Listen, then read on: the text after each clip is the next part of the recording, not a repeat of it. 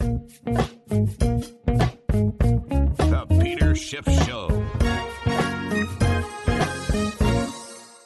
Today's podcast is sponsored by Tommy John. Tommy John underwear moves with you thanks to breathable, lightweight, moisture-wicking fabric that has 4 times the stretch of competing brands. And this is Tommy John's anniversary month, so whether you're trying them for the first time or you're a longtime fan, now you can get 25% off site-wide at TommyJohn.com/gold. See the website for details. This morning, we got the highly anticipated release of the CPI data for March. And the reason there was so much anticipation around this release is because March is where we initially felt the impact of the Russian invasion of the Ukraine and the sanctions imposed by the U.S. and European allies against Russia as a result of that invasion. Obviously, there was an impact immediately in energy prices and food prices, and the March CPI number is the first month where that impact is going to be felt. And so everybody is waiting to see this number. The consensus was for a 1.1% jump in the March headline CPI. That's a big number, but there were some people who thought it might even surprise to the upside. And that's why when we got the number at 1.2%, even though it was hotter than expected, it wasn't blazing hot. I think people had expected a number much hotter than that. And when it comes to the year-over-year number, that also was slightly above estimates. The consensus was for 8.4% year over year. The prior month, February, was 7.9 year over year. So that's a big jump from February. And we did end up coming in slightly better, or worse rather, than 8.4 at 8.5. But again, maybe there were some people who thought the number would be much worse than that. And so this was a bit of a relief that it wasn't a higher number than 8.5. Now that number, 8.5, is the biggest increase in the year-over-year CPI since 1981. So that's better than 40 years. But again, all of this is apples to oranges when you factor in that 40 years ago, we used an entirely different CPI than we use today. And as far as I can tell, we're generally missing the mark by about half, meaning that if we used the 1981 CPI to measure 2022 price increases, we probably would see a year-over-year rise of 17%, which is twice 8.5, not 8.5. So we really can't compare it to what we had during the 1970s because there's no comparison between the 1970s or 1980s CPI and what we got today. Also, excluding food and energy, this is where there was some relief because the markets had been bracing for a 0.5% increase in the so-called core, which excludes food and energy. And we ended up with just a 0.3% increase. And that was below the range of estimates, which went from 0.4 to 0.6. So that was a good number as far as the markets were concerned because the core CPI didn't go up nearly as much as thought. And the year-over-year increase was also below expectations. It was supposed to be 6.6, which would have been a little bit higher than the 6.4 from February. Instead, we came in at 6.5, so a little better, a little worse on the headline, a little better on the core. But overall, I guess the whisper numbers were that all these numbers would come in hot. And since they didn't, the market initially was relieved. We saw a rally in stocks. And in fact, one of the ways that you know that the markets were in fact bracing for a hotter number was that all of the bond markets hit new highs in yield overnight. From the 2s all the way to the 30s, the bond market was getting clobbered in the overnight session as bond traders were bracing for a hot CPI number, and that was dragging down the S&P futures because weakness in bonds was spilling over into weakness in stocks.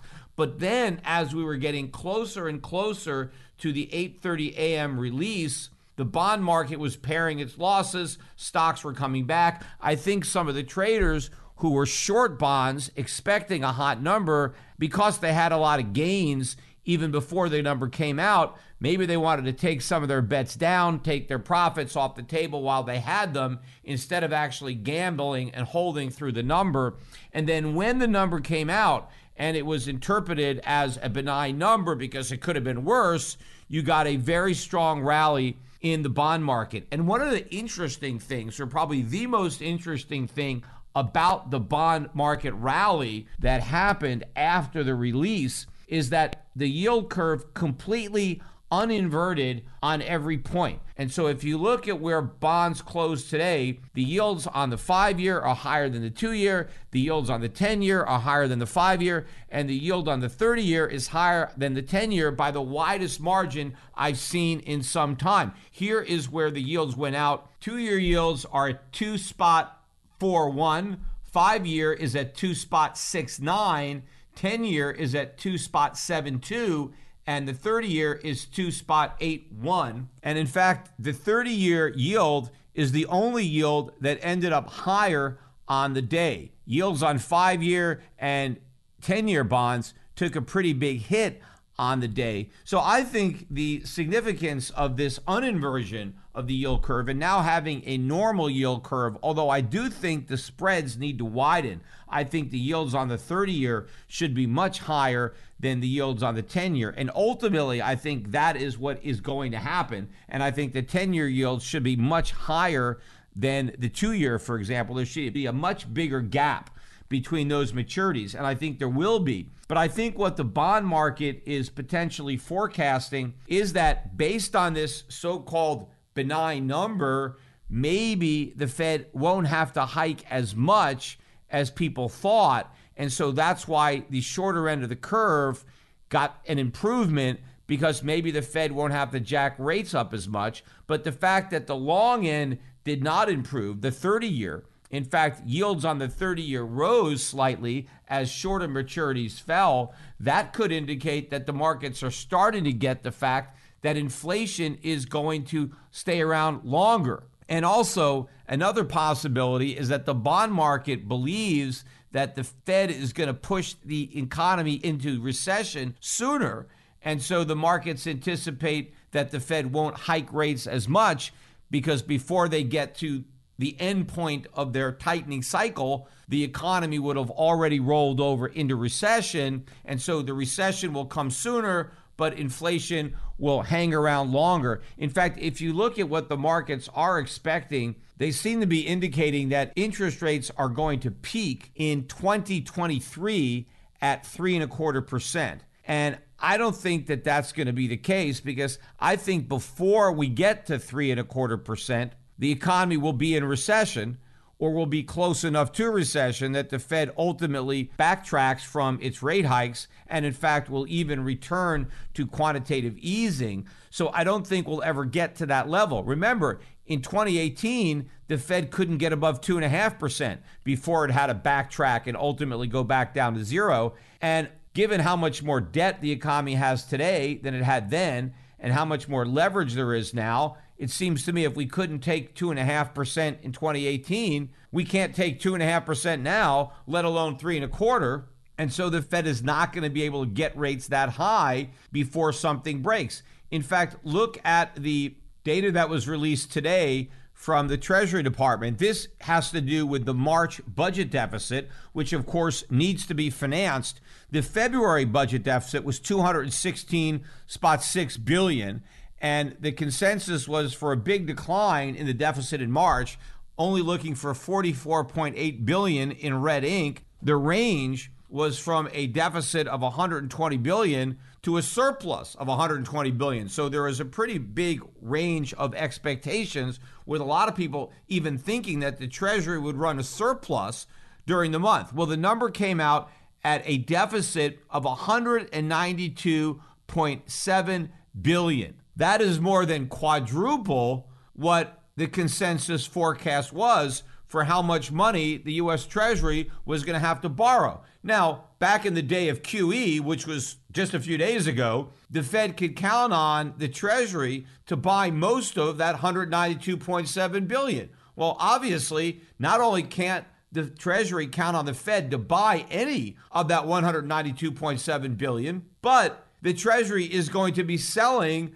billions of dollars worth of treasuries off of its own balance sheet that has to be financed in addition to that 192.7 billion, which is why I don't believe the Fed is going to be able to continue with quantitative tightening to the extent that it ever actually begins quantitative tightening, because the U.S. Treasury just has too many bonds to buy and not enough buyers to step up. In fact, I think a lot of people just assume that foreign central banks are going to step in to fill the gap created by the Fed. Why? If the U.S. Federal Reserve won't buy those treasuries, why should the Bank of Japan buy them? Why should the European Central Bank buy them? They've got their own inflation problem on their hands. Why would they want to take on our inflation problem too? And in fact, if you're a foreign central bank and you know the U.S. government, or the Federal Reserve rather, is unloading its treasuries, why would you want to hold on to yours? Why wouldn't you want to front run that massive seller? I think the fact that we're going to be selling our treasuries, and we've announced that to the world, what we've told everybody else is get out. It's like if you had a huge owner of a stock and that owner came out and said, I'm going to start selling. What if Elon Musk announced, he just bought 9% of Twitter? What if he just announced that going forward, he was going to be a net seller of Twitter, and he was going to be selling Twitter on a regular basis? And assuming you believed him and you own Twitter, wouldn't you just want to get rid of your shares right now, thinking this guy's going to drive the price lower? I don't want to buy back in until he's completely out, because he's going to be weighing on the market. So that's what I would think if I was a foreign central bank. Let me get out of the way. The Fed's going to unload all these treasuries. I want to get out first. I mean, the Fed is going to be selling slowly. I want to sell quickly. I want to get the higher prices while they're still around. See, the Fed is concerned. It doesn't want to dump all those treasuries on the market because it doesn't want the price to crash. Well, if you own treasuries, that's your opportunity to get out now before the Fed finishes selling. So I think all this optimism that foreigners are going to step it up is just misplaced. In fact, talking about misplaced optimism, I was watching this guy on CNBC this morning, and they were interviewing him, and the host pointed out that yields on the 10-year, they're above 2.7, and he was on CNBC some time ago, and he predicted that the high for the 10-year would end up being somewhere between 2.25 and 2.5.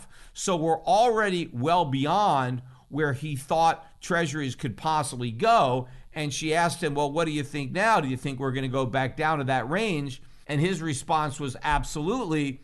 And the reason he's so confident that yields are heading back down is he said, well, if you look at the market for the last 40 years, we're so far above the mean. I forget whether it was 2 or 3 standard deviations that he said we were above the mean, but he said that's not going to last. We're going to revert to the mean, and I expect prices to come back down to kind of where they'd been in line with the past 40 years. Well, it doesn't even dawn on this guy that maybe something has changed, that what happened over the past 40 years isn't going to continue, that bull market is over. And so instead of looking at the last 40 years for a mean as to where yields should be, maybe you need to go back 50 years and look at where yields were in the 1970s. Maybe you have to look back to the last time we had inflation this bad. In fact, it's even worse now than it was back then, to try to figure out where yields should be. Today's episode is sponsored by NerdWallet's Smart Money Podcast. NerdWallet's financial journalists use fact-based reporting for some much-needed clarity in the finance world, helping you make smarter decisions with your money. Get smarter about things like saving on travel, because spending less on airfare means more money for an extra night, and maybe a fancier dinner too. Boosting your credit score, since good credit is like a real-life cheat code. And saving for an emergency fund, because life is like a good movie. It loves a good plot twist. Listen to NerdWallet's Smart Money Podcast on your favorite podcast app. Future you will thank you. Because looking at the last 40 years of that massive bull market where you had ever declining rates of inflation is irrelevant to the time period we're in now. It's just that so many people on Wall Street refuse to recognize what has changed. And so they're still wedded in those 40 years of bond bull market where the stock market kept going up and up. We had all these low inflation rates, at least officially. I think that time period is over. And so waiting for some kind of reversion to a mean that is now irrelevant is going to cause a lot of people to lose a lot of money.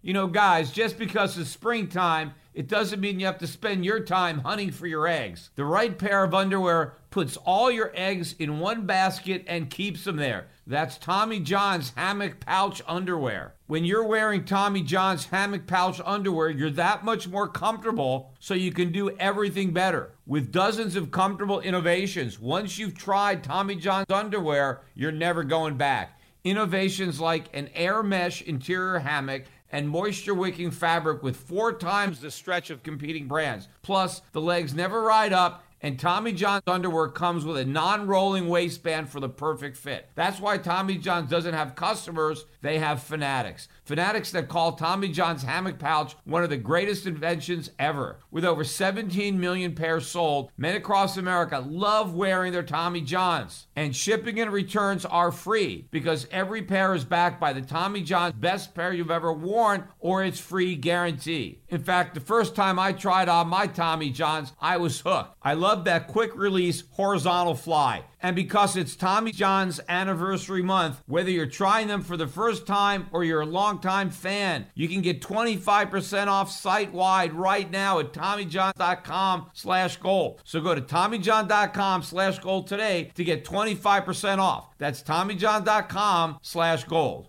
See the website for details.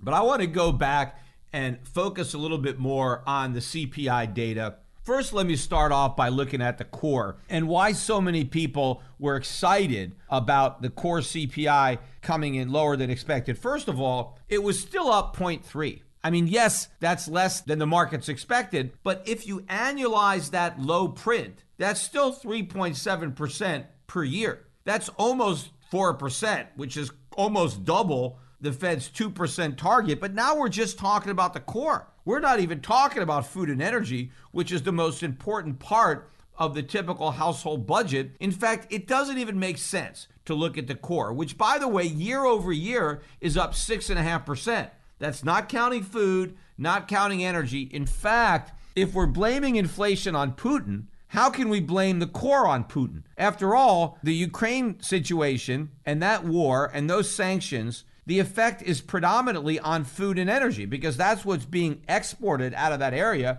We're always talking about gas, we're talking about food, fertilizer, wheat, stuff like that. So that's all in the food and energy camp. So if that's Putin's fault, how can we also blame Putin for the core, which excludes all that stuff? And if you just look at a 6.5% increase in the core year over year, that's a big number. That's more than triple 2%. And there's no way you can blame that on Putin. And by the way, the whole idea that we should look at year over year core makes no sense whatsoever. The reason that economists started focusing on the monthly core CPI rather than the monthly headline number is because they claimed, and there's probably some truth to this, that food and energy prices tend to be very volatile in short periods of time. And so economists don't want to just jump to some conclusions about inflation just based on some monthly volatility in that particular data set. And so they like to look at the core to strip that out on a monthly basis. But when you're talking about a year over year time period, all that monthly volatility is smoothed out because you have 12 months to smooth it. So when you're looking at year over year numbers, it doesn't even make any sense to look at the year over year core, especially if you're going to take some solace in the fact that, oh, inflation's not so bad if we strip out food and energy over the past year. But families can't strip out food and energy. They can't survive without food and energy. When food and energy prices are up big year over year, that's not volatility. That's a trend. And you can't ignore that trend when you're trying to calculate inflation and determine whether or not you have a problem. You have a big problem. But also something that nobody is talking about. If it's Putin's fault, and because of Putin, oil prices are up and food prices are up, you would expect the core to go down. Because if people have to spend more money on food and more money on energy, and they do, they're spending a lot more money on those things, well, they would have less money left over to buy other things. Those are the other things that are part of the core. So core prices should be falling as the food and energy prices are rising. But the reason that all prices are rising is because everybody's got more money. We've got more money to buy food and energy, and we've got more money to buy everything else. Where's all that money coming from to buy all this stuff? It's coming from the Federal Reserve. The Federal Reserve is creating all the inflation in the core and in the headline. It's not Putin, and it wasn't COVID. And one other thing that nobody seems to be talking about when it comes to inflation is, okay, so everybody says the Fed is going to try to bring inflation back down to 2%.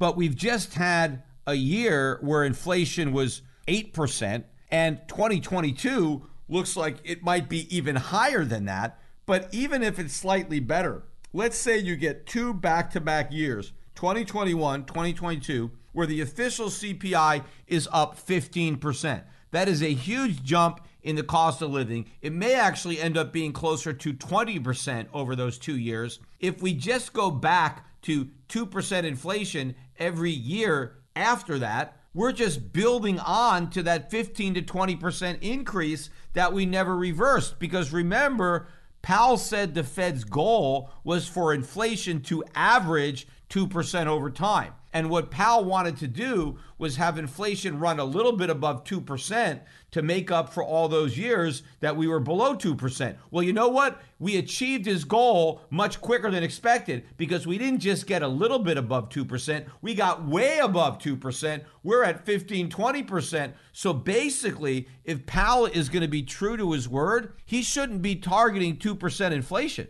We need to be targeting falling prices. We need prices to go down 1, 2, 3% a year for a few years in order to bring the average back down to 2%. Now, I can imagine Powell saying, oh, no, we can't have that. We can't have falling prices. That would be terrible. Well, why would that be terrible? I mean, prices just went way up. If they went down a little bit, how would that be a disaster? Right? No, Powell wants to make sure that whatever price increases are experienced over the last couple of years, that they never go away, that prices never come back down even a little. Even after they go way up, Powell wants to make sure that they keep going up from there. But of course, that proves how ridiculous this whole thing is, because inflation will have averaged way over 2% for the entire period of time, going back to whenever it fell below 2%, which again proves what I was saying all along, that the whole thing was a lie. There was no reason to try to get the inflation average up. We didn't have to make up for years where inflation was too low.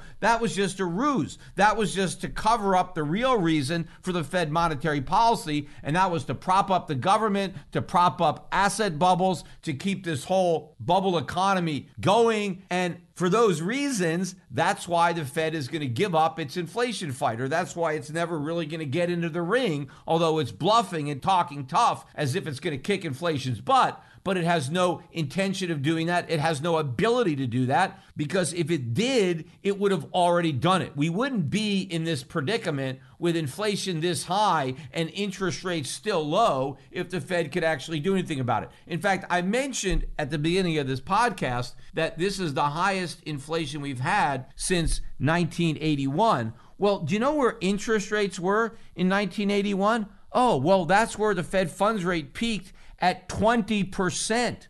20%. We're at 1/4% now. We were at 20% then. That was the end of inflation because the Fed had got interest rates all the way up to 20%. Where was the inflation rate in 1981? 13.5%. So we had 6.5% real interest rates. Where are real interest rates now? Well, inflation is 8.5 and interest rates are 0.25. We've got negative 8.25. Is inflation going to peak when interest rates are at negative 8.25, when it took positive 6.5 to get inflation to peak in 1981? And of course, if we are measuring prices accurately, as I said earlier, we've got 17% inflation, which means we have negative 16.75 real interest rates. I mean, inflation is far more likely to accelerate than come down when you have a negative interest rate that high. You know, instead of being at the end of an inflationary period, we're just beginning. All these guys that are out there celebrating these numbers because they think this is peak inflation, this is the end.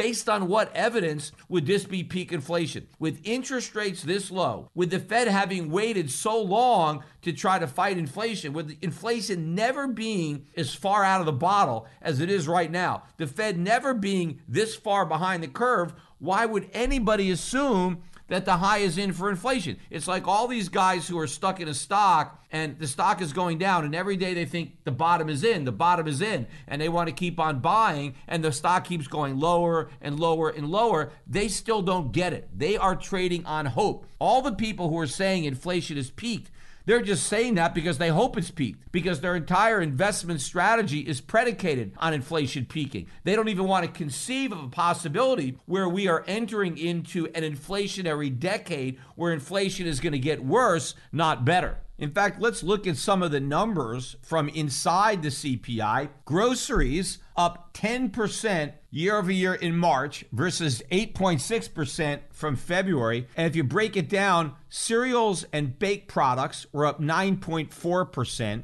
Meat, poultry, fish, and eggs were up 13.7% from last year. Dairy products up 7%. Fruits and vegetables up 8.5%. Those are some big increases. They dwarf the increase in wages. So again, people are spending a lot more money eating. They have less money to spend on other things. Look at airfares. They jumped 10.7% year over year. And again, I don't think the increase in airfares really covers a lot of what's going on. When you look at the reduction in the quality of service, I think they should have to adjust that higher. You know, another example that I just was thinking about recently, because my mother was trying to watch the Masters on our cable system and she couldn't find it, and she didn't realize that we don't have CBS because I have Dish, and Dish no longer carries CBS because CBS raised their prices and Dish didn't want to pay it, so Dish dropped CBS. They did the same thing with HBO. Not too long ago, they dropped HBO. I had a package on Dish. I had all the premium channels, and first I lost my HBO, then I lost CBS. So what did I have to do? I had to subscribe to HBO Max, pay extra for that. Then I had to buy CBS All Access to get CBS. So I don't know if my cable bill went up for Dish, but I got less. And then I had to go and I had to buy these other things that I used to get as part of my Dish. So I ended up paying a lot more, but I don't know if any of that kind of stuff makes it into the CPI. Now, for me, it's no big deal. These are small amounts of money to pay for these services, so I don't even care. But I know a lot of people earn a lot less money than I do, and they care. This makes an impact on their budget when they're living paycheck to paycheck, and inflation makes those paychecks smaller. In fact, look at rent. I mean, the rent now is finally starting to move, at least in the CPI. Now, in the real world, rents are moving a lot faster than in the fantasy world of government inflation numbers, but rents are now up, or owner's equivalent rent, I guess, is 5% now year over year versus 4.7 from February. That is the highest since May of 1991, and we're going a lot higher because the real costs are more like 20%. So eventually, maybe owner's equivalent rent will catch up. The only thing that was down were used cars. They were down 3.8% in the month from where they were, but they're still up like 35 or something percent year over year. And I think that we're going to revert to price increases for used cars maybe as soon as April, because I think the trend is still going to be up in those used car prices. But these are big numbers, but of course, they're probably actually bigger because remember, these are the numbers after the government massages them with hedonics and substitution. I don't even know how they do it, but I talk a lot about this video I did in 2013, and you can see it up on my YouTube channel. The title of the video is Inflation Propaganda Exposed. And one of the things I did in this video is I looked at the price of newspapers and magazines in 2013 and compared them to the prices of those identical newspapers and magazines 10 years earlier in 2003. Because according to the government, the price of newspapers and magazines over that 10-year time period increased by about 30%. And so I just wanted to check and see how accurate the government's numbers were, because it's really easy. You can just look up on the internet a copy of one of those magazines or newspapers from 10 years ago and see what the price was. And so I compared about 20 of the most highly circulated newspapers and magazines in the country, and I just compared the price on the cover in 2013 to the price on the cover in 2003, right? A very fair comparison. And what I found was that the average increase of that entire basket wasn't 30%, it was 130%. So the government was so far off what actually happened. Now, I don't know how the CPI did this, how you put these prices into the CPI and these really low ones came out the other end, but that's where the government does its magic. It makes price increases disappear. And so I'm sure what Americans are actually paying for their groceries is actually a much bigger increase than what the government is claiming in the official CPI numbers, even though what they're claiming is still big. That's why the actual number is probably close to the 17% I mentioned earlier if we were to use the more honest CPI that we used in 1981, the last time we had an inflation rate this bad. But of course, back then, the Fed was aggressively fighting inflation with 20% interest rates. And of course, the U.S. economy was in much better shape. Oh, and by the way, we were already in a recession in 1981. Our recession hadn't even started. We were in the worst recession since the Great Depression because the Fed was, in fact, fighting inflation in 1981 to try to bring it down. Our current Fed isn't fighting inflation. They're still fueling inflation. Even if they give us this 50 basis point rate hike in May, rates will still be less than 1%. An interest rate of under 1% with inflation of 8.5% is going to make inflation worse. How do you fight inflation with an accommodative monetary policy? But here's the problem. It's accommodative for inflation, but not the economy, because the economy is so addicted to debt that if the Fed doesn't stimulate the economy enough,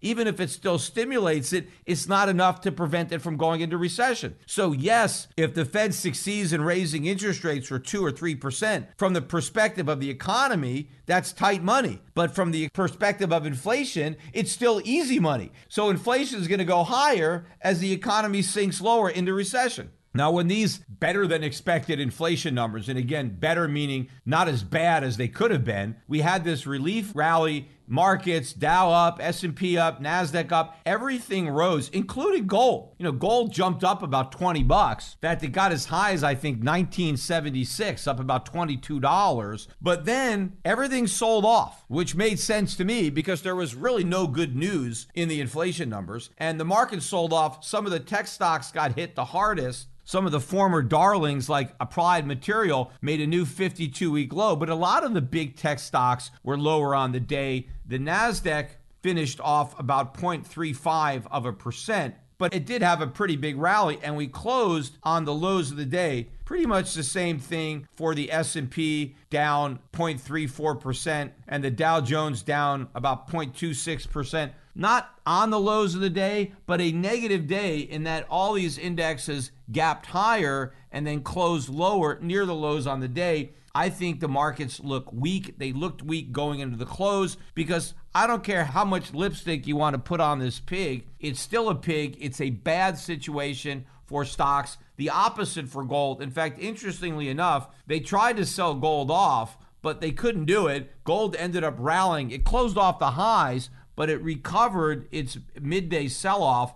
Gold stocks, too. Some of the gold stocks were very strong today, hitting 52-week highs, but they didn't close near the highs, but they still closed up with solid gains on the day. The charts are looking very, very good, not only on gold and silver. Silver up 25 cents today, 25.32. Silver stocks extremely strong today relative to gold stocks. But the charts of the indexes and the individual miners look very, very good. I think we're very close to an explosive move up in the gold market. I know I've been saying that, and the charts continue to support that viewpoint. And in fact, the market has been creeping higher the entire time I have been saying that. And I do expect the creep to accelerate into a sprint before too long. But before that acceleration occurs, it still gives people more time to continue buying these stocks. Oil had a strong day today, back above $100 a barrel. I think we closed at around $150, up $6.50 per barrel.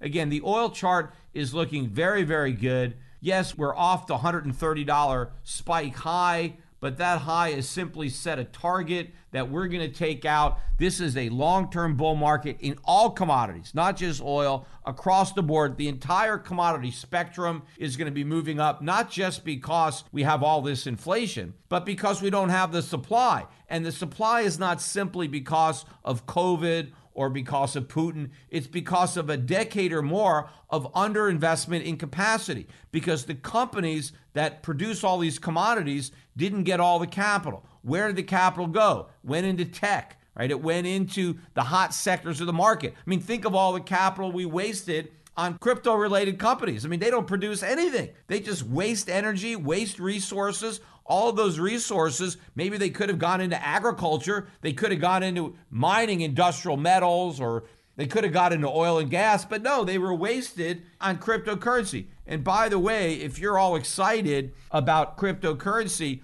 Coinbase closed at a new all-time low today. In fact, it closed below $150. This is the lowest the stock has been ever since it IPO'd. But obviously, this is a forward-looking measure of where Bitcoin or other cryptos are likely to go. And Coinbase is telling you that they're going lower. In fact, this morning, when Bitcoin managed to get back above 40,000 because it had broken below it in the overnight session. And as I'm recording this, we're back below it. We're at 39,700. But early this morning, we were back above it. And I remember the big story, according to CNBC, was Bitcoin retakes 40,000. I mean, that's the story. What about Bitcoin down 16% over the last 2 weeks? Or Bitcoin down 38% year over year? Isn't that the real story? No. The story that CNBC wanted to tell is, oh, Bitcoin's back above 40,000, as if that's good news.